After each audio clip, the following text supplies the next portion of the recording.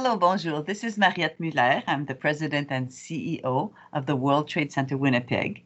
And I'm joined here today by Brian King, who is the president of the company called High Speed Crow. Welcome, Brian.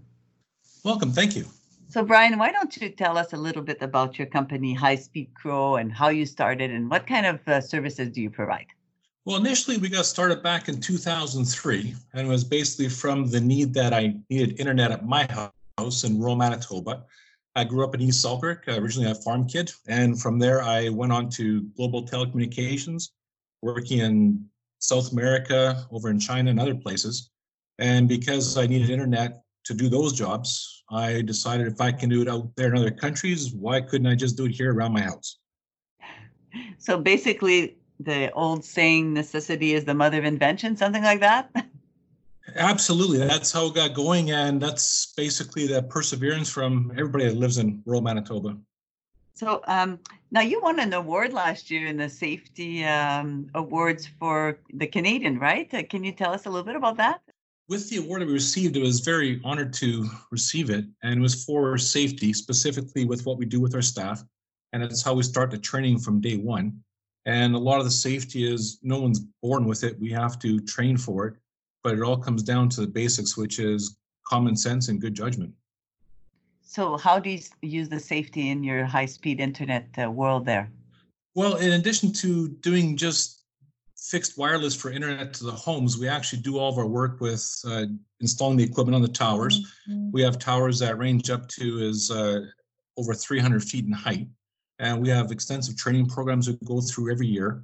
And approximately 5 years ago, we also went very strong into fiber to the home. And that involves everything from directional drills to hydrovacs and cable plows and everything like fiber blowing and fiber splicing, which may not seem like a lot, but just working with the glass shards from splicing, there's a lot of care required for that, attention to detail. And even within our office, we have a fleet of vehicles, about 30 trucks. And with that, we have to be careful on everything we do, from doing a lot of our own vehicle safeties before we take them in, and even something small like changing tires.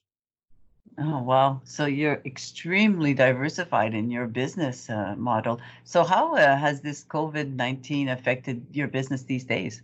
Well, being in the internet business itself, it was quite interesting, both in the sense that our service is significantly in demand, and the capacity that we had before was good. We did a lot of upgrades, but we're seeing now that even with the upgrades that we have put in place, it's great that we did them. We're quite fortunate for that, because at our level, it can take as much as 12 months or even 2 years to get some of the upgrades completed for what we want to do, especially with getting fiber to the rest of our towers. Wow, no kidding. You're talking about this super essential service these days with homeschooling, with Netflix, with Zooms, and all the meetings that are being done. Thank God you were ready. I mean, that's the other part that is important to look at right now, is how prepared you were without even knowing how much prepared you had to be. So congratulations on that, Brian. This is great. Oh, thank you. It was quite impressive for that, and even with the additional strain to make sure that our staff is all well taken care of, sourcing out the hand sanitizers, the masks, and things like that. There is a lot to logistics to make sure that we keep everything going for everybody.